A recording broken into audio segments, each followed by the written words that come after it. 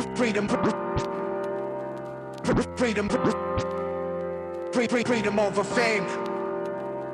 Freedom over cycle stays the same. Welcome. First of all, welcome. This is Unsolicited Perspectives. I am your host, Bruce Anthony. Thank you for listening and watching wherever you get your podcasts and video podcasts. Subscribe, share, like, comment, and rate us. You can find us on Instagram, YouTube, and Twitch at unsolicited_perspectives, on Twitter and TikTok at unsolicited_PER. Watch us live every Thursday night, 7:30 p.m. Eastern on YouTube and Twitch. Our audience continues to grow with each and every episode, and I humbly thank you. On today's episode, I'll be interviewing Dr. Danielle Mathisen. We're going to be talking about her work as an OBGYN and her work as an abortion rights activist. But first things first.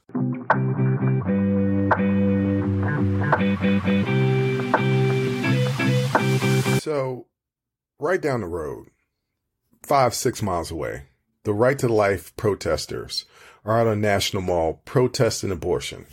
And we know that it basically overturned Roe versus Wade, gave the power back to the states. Some states, nothing really changed. In other states, like Texas, things have changed dramatically. And it's interesting how people look at abortion. I think there's a lot of disinformation out there about abortion, a lot of disinformation about the types of people that have abortions. You know, everybody thinks that there are all these poor people that are using abortion as a form of birth control.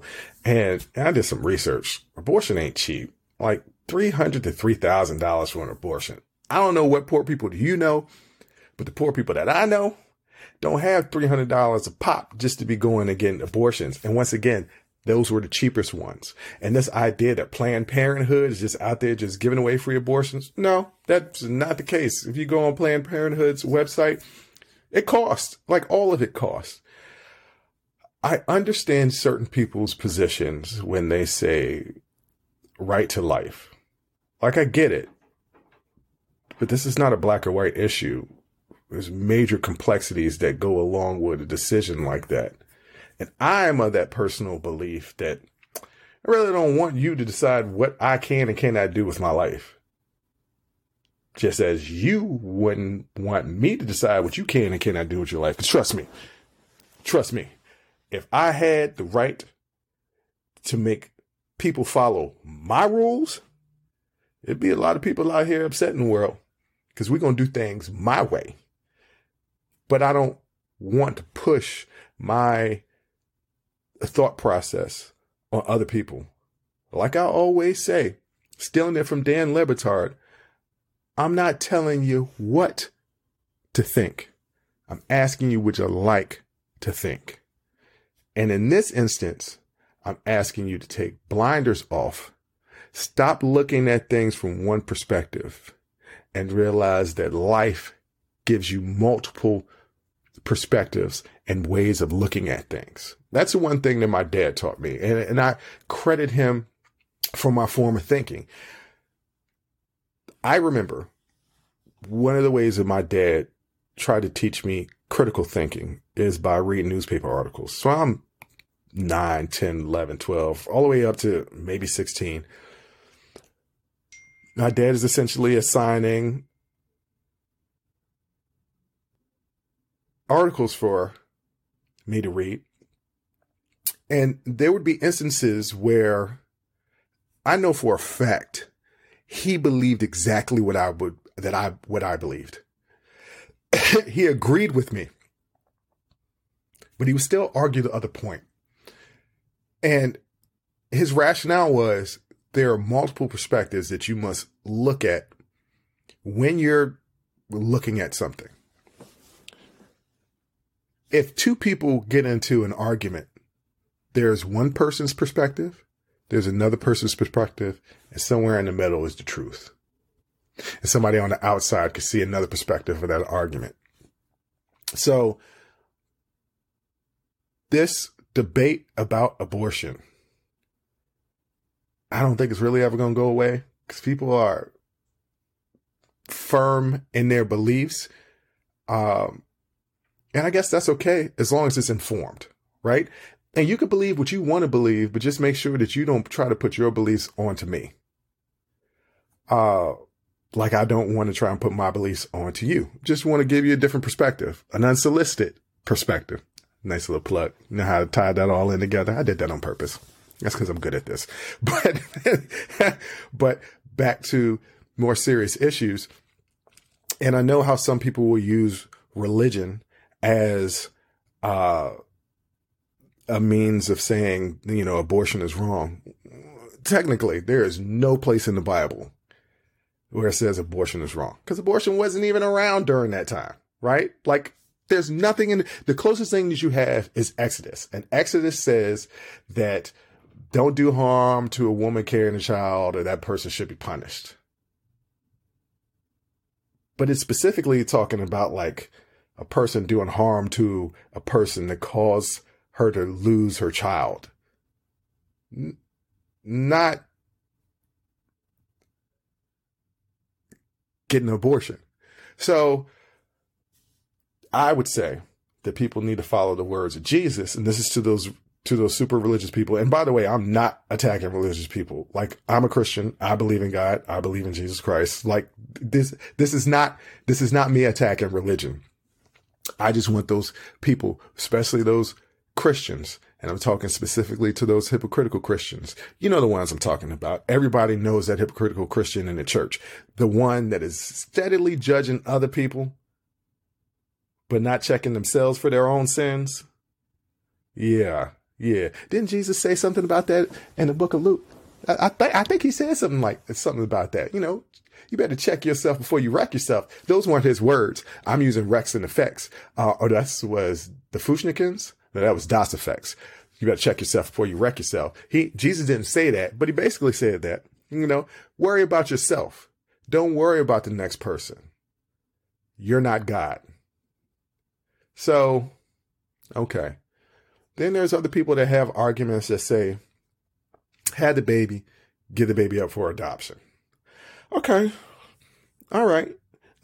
Does anybody know what the numbers are for kids that need to be adopted or kids that are in the foster care system? I did a little bit of research. Currently, there are a little bit under 500,000 kids that are in the foster care system. And a little roughly 100,000 of them are actually adoption ready, right? But if you look at the statistics of the kids actually like getting adopted after you turn 9, because the average age is around 6, it's not very high. More than likely, these kids age out of the system, which means they turn 18, which means they're no longer the responsibility of the state. And then they're thrown out into the world. Thrown out into the world, not like a person that had a family or people that took care of them. There's no place to go. So you often see that these kids that age out don't have the resources to have housing or to get a job or to try and reach higher education. There's no programs for them. Or certain states have certain programs, but there's no national program, right? So for those people that say just have the baby and give it up for adoption, I tell you what, if you think that's a valid argument, start creating programs for those children that are in the foster care system and that need to be adopted right now. Not only as they are in the system, but as they age out of the system. If you do that, okay, we can have a real discussion. But until that happens, we can't have any discussions. Because you're not really trying to fix any problem. You're just trying to force your views and what you think is right on other people. Now, like I said, ain't nobody gonna tell me what I can do with my life. I'm gonna do what I want. I'll pay the consequences later. My moral consequences, if they're morally wrong. But there's still a lot for me to learn. So this interview with Dr. Danny is going to hopefully open some eyes, definitely answer some questions. And hopefully, after watching this and listening to her, you'll have a better idea of what it's like for people that have to get pregnant and have to have that difficult choice of having an abortion.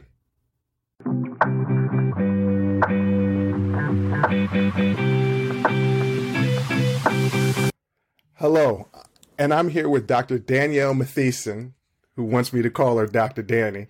Dr. Danny, thank you for joining me today. I really appreciate it. Thank you for having me and accommodating the Hawaii time schedule. See, now, this is what you don't know about me. And people that know me know this. I want to move to Hawaii so bad. Honolulu, Waikiki.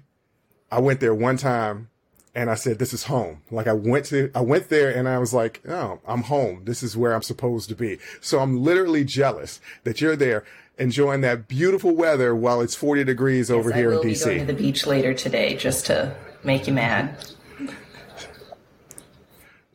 So jealous. Okay, so Dr. Danny, could you tell me a little bit about what you do? I know you're an OBGYN. What exactly does that mean? The closest thing I have to understanding that from my perspective, because I don't have any kids, is Dr. Huxtable, but we can't talk about him. So just tell me a little bit about what you do and your background. I'm from Texas. I was there my whole life. And then I did medical school there. So I became a doctor in Texas and then came to Hawaii for my OB-GYN training. So I'm still an OB-GYN trainee. That's a little disclaimer, is that I'm not a board certified OB-GYN. I'm still at the beginning of my training, but all of my experience is my own. It's not necessarily from my institutions. Nothing that I'm saying is affiliated with my institutions. All opinions are my own. That's my little disclaimer.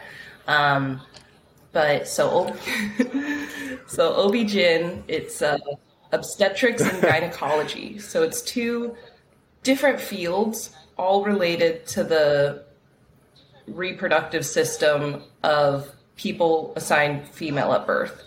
So what that means is if you have a problem with your uterus, your ovaries, your vagina, your vulva, so like the skin outside, that's our territory. Sometimes we dip our hands into like breast surgery and breast cancer, but for the majority of the time it's below the belly button, above the knees is kind of our field of expertise. Field of expertise. Okay. What would you say is the most rewarding aspect of your job? 2, delivering babies, because that is it's the best day of somebody's life. You're bringing new life into the world. I have the privilege of holding a human for the first time, even before their mother, their birther holds them. I'm holding them, and that's just mind blowing. And then secondly is quite the opposite, is having the privilege of being with someone on the worst day of their life, whether you're telling them there's something wrong with your pregnancy, it's not going to make it, I'm so sorry, or saying we found a cancer, it's too far gone, I'm so sorry. And not to say that that's the best, like obviously it's terrible, but it's a privilege, and it's not something that I think any of us take lightly, that in our specialty, we are literally with people on the best and worst days of their life and get the privilege of walking that path with them. Okay, I'm about to detour a little bit from some of the questions. And I have to ask personally, because my mom is a nurse, and so she's dealt with people dying. Right. And I don't know what it's like to be a first responder, somebody in the medical field, somebody that has to deal with both life and death. How do you deal with that emotion, the highs and the lows of being with somebody on the best day of their life and then also the worst day? It's a lot of compartmentalizing, and it's a lot of, really trying to not take stuff home with you. But at the end of the day, some of these bad case scenarios, you ultimately will take them home with you. And I think it's important to have a good support system. I know I came home the other day just absolutely wrecked, and my husband was like, let me draw you a bath and make you a cup of tea because you need a minute. And you need to take a minute. Good husband. He's phenomenal. But sometimes you just have to take a minute for yourself and just be sad and wallow in the terrible things that happen. Yeah. What do you think are some of the most important things to consider when deciding a course of action regarding pregnancy? And what do you think is the most important piece of advice you can give to a pregnant woman? I think the most important advice is that it's a forever decision. Like, everyone always makes the joke, like, oh, it's only 18 years and then they're out of your life. That's not true. No. We all know that's not true. Not true, yeah. And if you put a baby up for adoption, that's something that, even though you're not raising that child, that's something that will affect you for the rest of your life. If you get an abortion, even if that's a decision you're 1000% sure of, there will always probably be 0.0001% of you that's like, but what if? And so it's just, making these decisions. It's a financial decision. It's the biggest financial decision you'll ever make in your life, is the choice to have a child or not. Multiple economic reports have proven that. Especially now, food is expensive, eggs are expensive, formula is expensive, and then you fast forward, college is expensive. Yes. Everything. Yeah. I saw a stat somewhere, and I'm not pulling it out of my butt, but I legitimately saw it. And it was a couple of years ago that when you decide to have a child, that's at least a $25,000 expense to your life immediately. So if you're living check to check, you're about to be in the red, because it's going to cost you $25,000 a year minimum to have a child and to raise a child. And, even the pregnancy itself and giving birth, even with the best insurances, there are costs associated with that. And heaven forbid you have a complication and have to be hospitalized longer, or your child has a complication and has to be admitted to the NICU. Those are costs that you literally can't predict. Okay, so what you said, the NICU? The neonatal intensive care unit. It's where the sicker babies go. Yeah. Okay, so like the babies, like premature babies? Yeah, if you're premature, if you have defects with any organ, if you're having trouble feeding, if you're having trouble gaining weight, that's a reason to go to the NICU. If you're having low blood sugar, high blood sugar, if you're withdrawing, if the baby is withdrawing from a substance, they'll go to the NICU for that as well. And then any kind of anomaly, whether that's with their brain, their heart, their diaphragm, any organ really can get you a trip to the NICU as well. Oftentimes, just based on your gestational age, you could be completely healthy, but less than 32 weeks, so you'll go to the NICU. So that's interesting that you bring up the NICU. I guess that leads me to my next point. Is there any advancements in your field that you're particularly really excited about? I would think that with technology, things are completely different than they were a decade ago, 2 decades ago, 3 decades ago. So are there things that you're particularly really excited about and that are progressing and advancing in your field? And how does that translate to those children, those babies that are sent to the NICU unit? I think, I was born at 33 or 34 weeks gestation, which in the 90s was a big deal. That was early. And now we have babies being born at 25, 26 weeks that go on and survive. And that just wasn't a thing before. And a lot of that is advancements in the medications that we can give the moms while they're still pregnant, if we're anticipating that this baby will be born that early. And then additionally, the advancements in supporting the neonate once they're born. And that's something, you know, very humbling, is how far that it's come. But then you get into these sticky situations where, okay, they're 21, 22 weeks.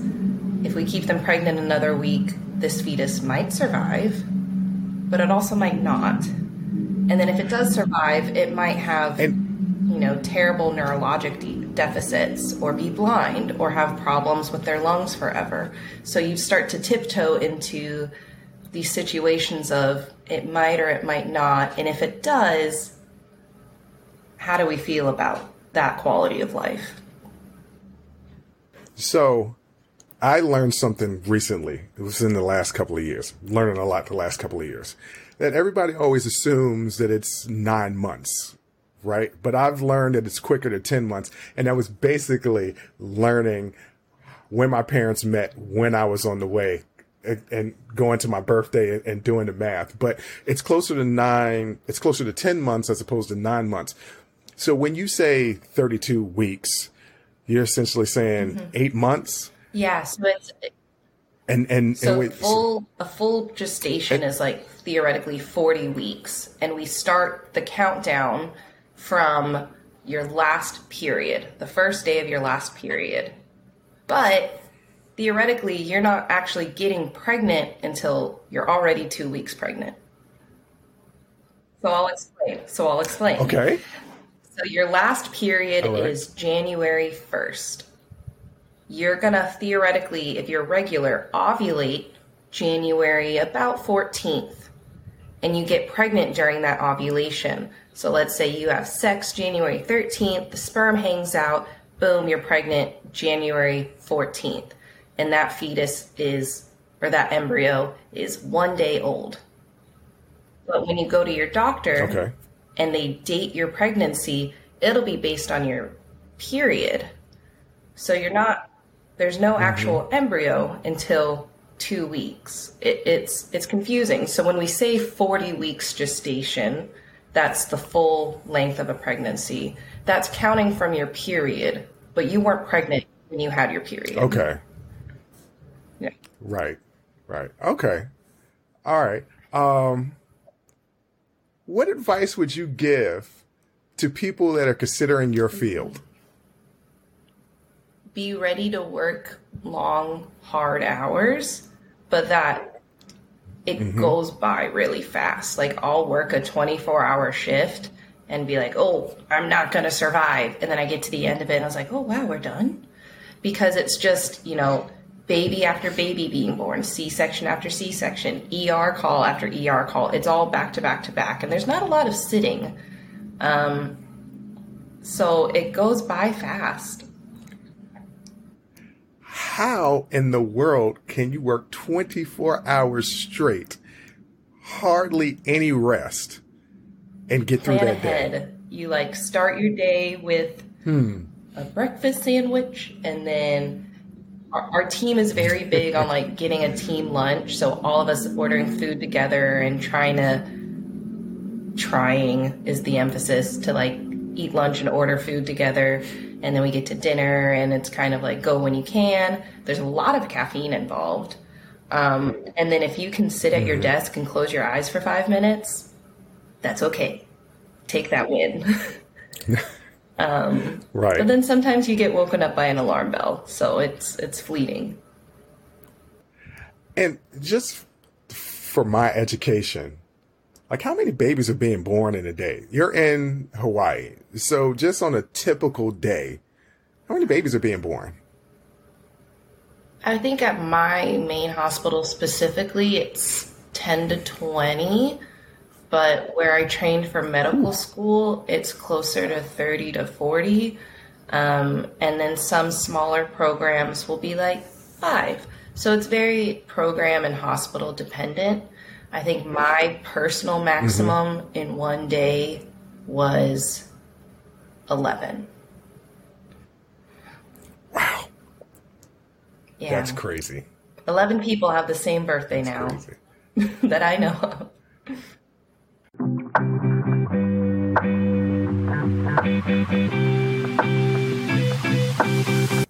So I want to talk a little bit about your work in your activism. So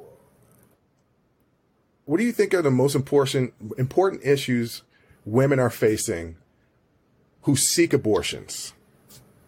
I think availability and affordability are going to be the two biggest things. And they kind of go hand in hand because, you know, in Texas, an abortion is not available.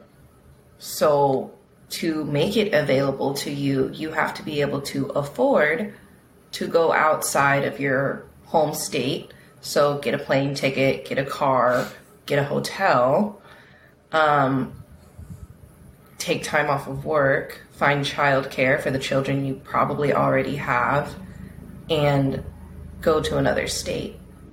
Or if you're in an abortion-friendly state, it's going to be not as much availability because they are legal and they're available and they're providers, but it's still the same thing. So if you have to take time off work, you have to pay for the abortion itself. It's not often covered.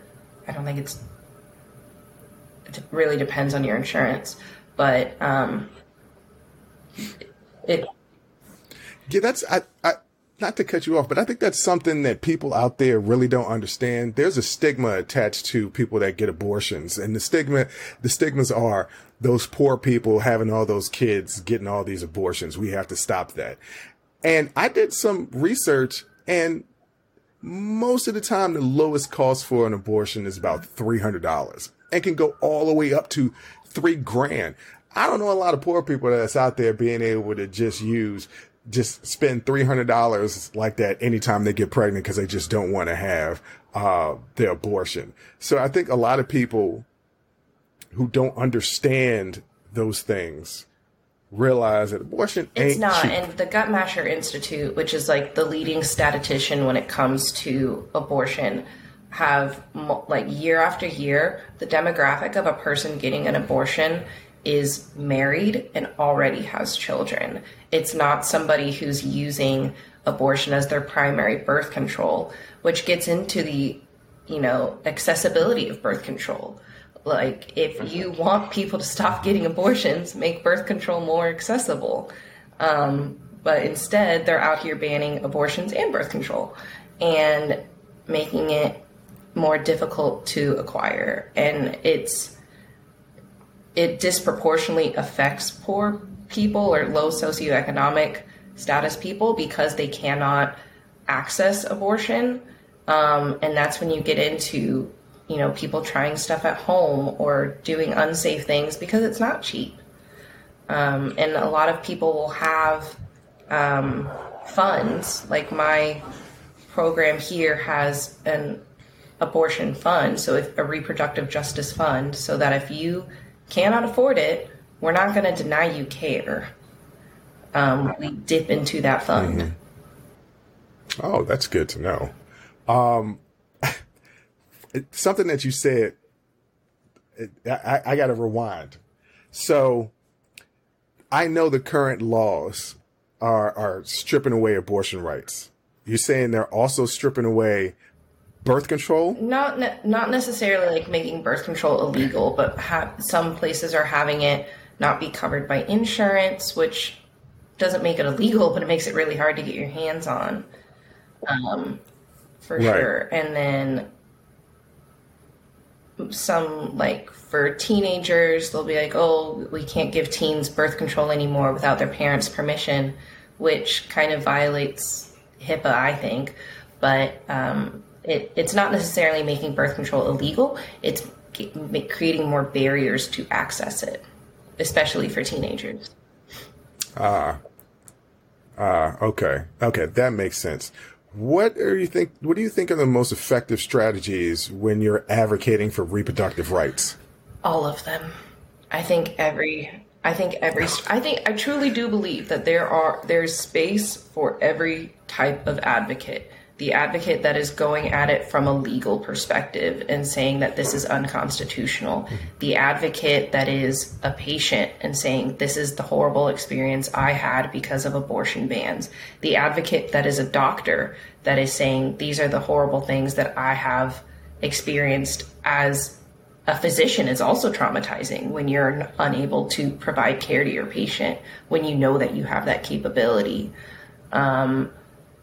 People who are just sharing their stories, and then protests, flyers. It literally doesn't matter to me, just as long as people are talking about it. And I think there's truly space for all of us, people on the ground, people on social media, people in the courthouse.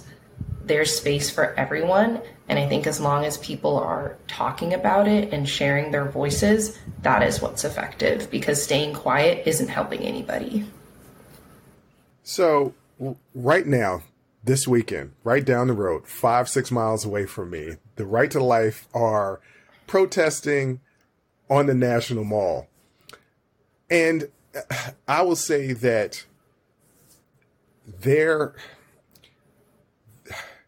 messaging hits a chord to people, even though it seems like they're lying.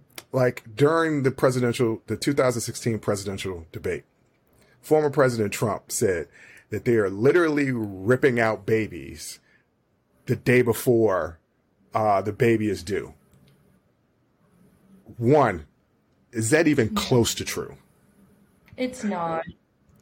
What are some of the later term abortions? Like at what point is it too late to have So it's very state specific, but many times even the more advanced states will have it be somewhere in the mid 20s. So 25, 26, 27, 28. Some people's states will stop weeks. Yes, sorry. Weeks of the pregnancy. Weeks of the pregnancy. Some people will stop at viability, which is around that same time. And I cannot stress enough that nobody's doing an abortion at 39 weeks. That's not happening.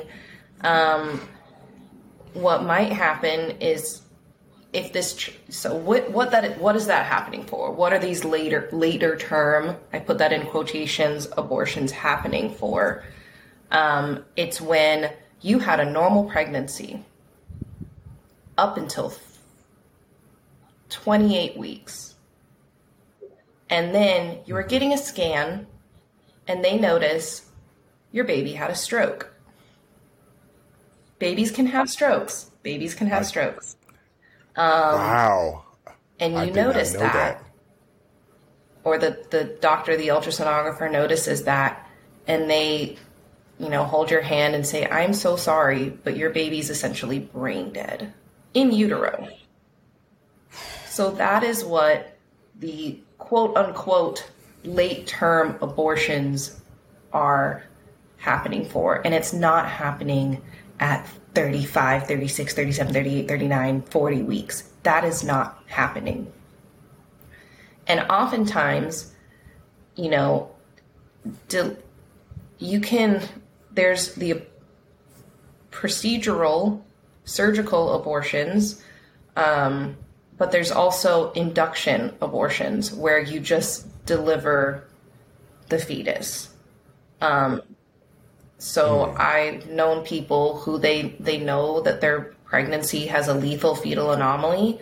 So at 20 weeks, I've had friends that just deliver their babies and just don't, there's no care that you can provide to a 20-weeker. That's a not viable pregnancy. But that is technically an abortion. But to me, that isn't anything awful or bad. To me, that is love. Because rather than have a baby that is going to die a very painful death, you just deliver them before they'll never take a breath, essentially. And that is love. That is love. I don't know. That is love.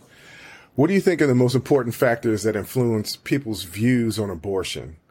And what do you think the biggest misconceptions about abortion are? Obviously, we just talked about one, and it's not just the former president that I heard that from. I've literally heard people in my everyday life, sort of friendish zone, like I know them and I converse, acquaintances that have said some of those similar talking points, and I'm just like, well, that's not true. So, what are some other views that people have about abortion that just aren't true? And how do we change the messaging? How do we counteract the messaging from, I'm not saying that all the people that are out in that march that's going on right now for the right to life is spitting wrong facts. But how do we reach those people and tell them the truth about abortion? I think it's just education. I mean, not to say that these people are uneducated. I know very, very educated people that have that view of abortion. But I think it's just actually sitting down and say, that's not what abortion is. Here is what abortion is. And here are some examples of what abortion is. You got pregnant from your boyfriend who you love very much.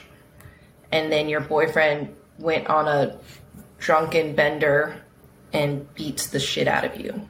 Can I say that? Beats the crap out of you. And you want to... Yeah, I mean, it's going to be on YouTube, but I can take it out. That's okay. And now you're like, oh, shenanigans. This is not a person I want to be with anymore. I do not want to have any ties to this person anymore. That is an abortion. Mm-hmm. You and your husband have been trying for 7 years. You're 43 years old. You finally get pregnant. You're so excited to be pregnant. And then you do genetic testing because you're advanced maternal age at 43 years old. And you find out that your baby is basically going to be a vegetable because of a genetic abnormality that they have. That is an abortion. I didn't even know we had the science to do genetic testing on Oh, yeah, we fetuses. Do it all, like literally everybody does it. You can either test the maternal blood, that's like a screening test, and it screens for genetic abnormalities. Mm-hmm. But if that screens positive, what you can offer people is a diagnostic test, which is where they sample the amniotic fluid, so the water bag around a baby. When people say, oh, my water broke, we can test that water for genetic abnormalities. And that is a diagnostic test. So what happened with my pregnancy, I had genetic screening that came out completely normal. And I thought I had a normal pregnancy. And then at 19 weeks, we had our anatomy scan, and we found that my daughter had no brain structures. The part of her brain that she did have was falling into her spinal cord, which surely that can't be good. She had a hole in her spinal cord. No. Her heart was malformed. She only had one kidney. What else? She had a list of things wrong with her. And so we did the same thing. We tested the amniotic fluid and confirmed that this is bad. But even, regardless of whether her genetic testing came back normal or not, just based off her anatomy, that was not a viable pregnancy. She would have either died in my abdomen, or I would have given birth to her and watched her die, or the scariest one for me is we would have had 6 months together and then she would have died. And all of those 6 months would have been in the neonatal intensive care unit. One, thank you for sharing that story. I'm sorry that you had to go through that. With the current laws, if you were pregnant and going through that in Texas, so that is what happened, actually. That happened that happened in Texas. We were not counseled on what we could do because the doctors were afraid that that would be aiding and abetting me getting an abortion with them telling me what to do. So I left the doctor's office with Google. Dr. Google told me the nearest out-of-state clinic I could go to. And I called that clinic and they said, I'm sorry, we're full. And then I called the second closest clinic and they said, I'm sorry, we're full. The third closest clinic in another state said, okay, we can take you tomorrow. And this is Texas. So doesn't it take like a day to even drive the full length to Texas? So we had to get on a plane. We had to buy a plane ticket and a hotel immediately and get to another state. And I just had to drop everything I was doing because that's when they could see me and that was their availability. Do you hear that, people? Do you hear that? This is a traumatic event that's made more traumatic through the current laws in a rebel state. Now, I don't want to talk ill because I know that's your home state, but it's a rebel state. Like, you shouldn't have had to go through that. And I used to be so proud to be from Texas. I have freaking bluebonnets on my wall because I love Texas. I love my home. I love my family. The people in charge of it piss me off. And yeah, I used to be like, oh, I'm from Texas. And people be like, oh, that's so cool. You like the Cowboys? And now I say, oh, I'm from Texas. And people say, oh, I'm so sorry. I will say that that's still a better reaction than if somebody says, I'm from Florida. Because Florida is the worst. So you brought up educating. How can we educate people? Like, is it something... we can't say that we could put it in the school system because they're already banning books and anything that has to do with American history. So we can't teach the kids this. You would think in health class, like everybody took health class in middle school or high school, like this would be something that we could educate people on, but they probably won't allow in the school system. So how can we get this education to the people that actually want to be educated? That's the first question. For those people that don't want to be educated, how can we even reach them? I honestly think just talking about it, because I've had many anti-choice, I don't call them pro-life, I call them anti-choice friends who are so vehemently against abortion. And then I tell them stories of patient encounters, my own encounter, other people that I've met along this journey, and they go, well, I never thought about it that way, or, oh, well, that doesn't count. And I'm like, but yes, it does, because if you ban one abortion, you're banning all abortions. And they say, oh, well, we can make an exception for that, or we can make an exception for that, but there's no law that they can write that can entail all of these exceptions that people who are anti-choice think are permissible. Like if the birther has cancer and they need cancer treatment that is not compatible with a pregnancy, people are like, oh, well, that one's okay. They have cancer. Well, unless you're going to put that word by word into a law that can be interpreted very differently, person to person, there's nothing you can really do. They just need to stop banning them altogether because there's no law that's going to encompass all of these minutia exceptions that even the anti-choice people think are permissible. But so I think it's really just talking about it, because the more you talk about it and the more that people realize that 1 in 4 women in their life will get an abortion, then I think people will say, oh, maybe I was wrong. And you don't need to give them a lecture. You just need to say, well, have you thought about it this way? Have you thought about it in this person's perspective? Because right now you're only thinking about it in your perspective. And in your perspective, if you had a child who had my daughter's lethal fetal anomalies, you can make the choice to carry through that pregnancy, and that is your choice. That is not necessarily my choice. And that's the whole thing, is that no one's going to force you to get an abortion. If you don't like abortions, don't get one. Don't stop other people from having them because of your beliefs. I think that's a great way to end this interview, because that was very poignant. It was on target. And if you want to understand the other side, take the blinders off and see the whole board and not just your point of view. I think that was very well said. Is there anything else that you would like to say before we say farewell?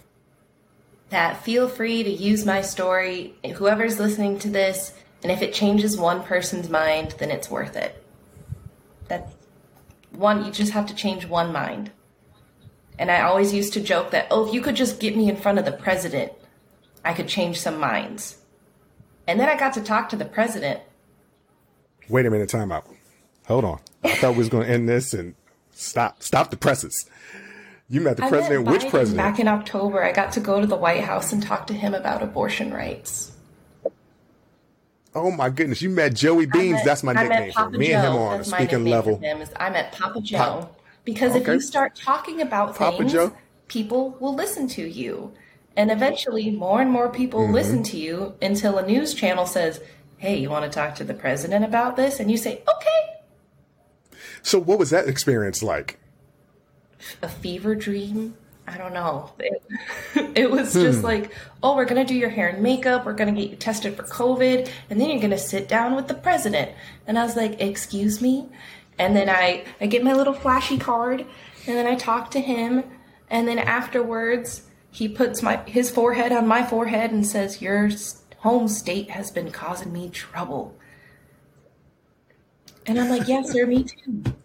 And then he takes me to his personal movie theater and to the Oval Office. And then he gives you a cookie in the Oval Office. And there were chocolate chip cookies in the Oval Office, by the way. That's fantastic. I was about to ask what type of cookies was it? And chocolate chip. Okay. Well, Dr. Danny, as you want me to call you, I appreciate you coming and sharing your story, talking about what you do and how we can be better and learn more about reproductive rights, abortion, and everything. I can't thank you enough for joining and speaking with me. But I'll just say a big thank you. Thank you for having me, sir. It's always a pleasure to speak about something so important to me.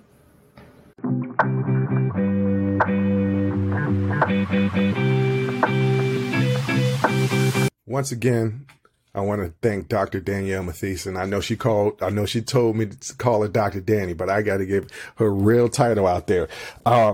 She shared some really private stories that, hey, it hit me here, and I hope for the audience, you can see that this is not just what she does for a living. This is her life. She lived it. And I can't be more appreciative of her opening up and talking about something that was traumatic, and using it to help teach you or inform you, not teach, inform of what's really going on out there, because there is a lot of misinformation about abortion. And, it was kind of a joke when I brought up the former President Trump talking about ripping the babies. It's just not true. It's just not happening. And I've seen so many educated people say that. And I'm just like, where are you getting your information from? Are you even seeking an opposite opinion? And it's back to that original story I told you about my dad, and the reason why I'm thankful that he showed me that there's multiple perspectives at looking at a situation, and you can't have blinders on, and you can't always think that you're right. You have to have the space personally to say, hey, maybe I'm wrong about this. Let me listen to somebody else who has a differing opinion. If you find out listening to that different opinion, if you truly opened up your mind and you listened to them and really took in what they were saying, and you say to yourself, well, no, I still don't believe that. Okay, right? That is what it is. But if you didn't even give them the opportunity, or if you gave an opportunity and it was only to combat them, and this was a situation where you were just stubborn and you didn't want to learn. And everything in life goes back to learning. We should be constantly learning. No matter how old you get, you can still learn something new. So I hope people heard Dr. Daniel's story and heard a lot of what Dr. Daniel is saying. Because contrary to a lot of people that just have opinions, she has facts. She has experiences. She's living it every day, day to day, and can tell you real life, not the talking heads that have opinions or the politicians who are using buzz and trigger words and phrases to rile you up, to get you angry because they're pointing you to an enemy. What they think is an enemy, but what is created is an enemy to make you angry. And it's all lies. Talk about being woke. It's being awakened. Why do you want to live in a world where you're not awakened, where you're not evolving, where you're not learning? I don't know.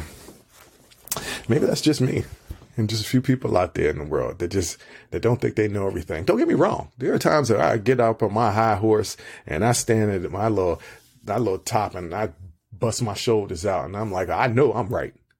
Don't get me wrong. We all had that. I have people in my life that will humble me because I like to keep people in my life that are smarter than me because I like to constantly be learning. Typically, I would end the episode with a funny story back in the day with Bruce or something funny or something like that. Nah, we talking serious stuff here. So nothing funny is about this. Well, the former president talking about they just ripping babies out the womb. And when he said it, okay, all right, let's go there. When he said it during the debates, during the 2016 presidential debates, he talked about it like the doctor is literally putting his hands up the woman and just ripping out the baby. And people believe that. This is also the same man that told us we should be shooting up cleaning products to combat COVID. Oh, sometimes I miss him. Because he is straight comedy. That 4 years for me personally. And the people that defend him will say, he did some good stuff. Okay. I'll say, you make a deal with the devil. You don't change the devil. The devil changes you. But on that note, I want to thank you again for watching and listening to Unsolicited Perspectives. Until next time, I'm a holler. Thank you for listening to Unsolicited Perspectives with Bruce Anthony. Please subscribe, like, comment, share, and donate. Donations help us keep giving you this free content each and every week. Until next time, Audi 5000. Peace. Freedom over fame. Freedom over fame. The cycle stays the same. Freedom over fame. Freedom over fame.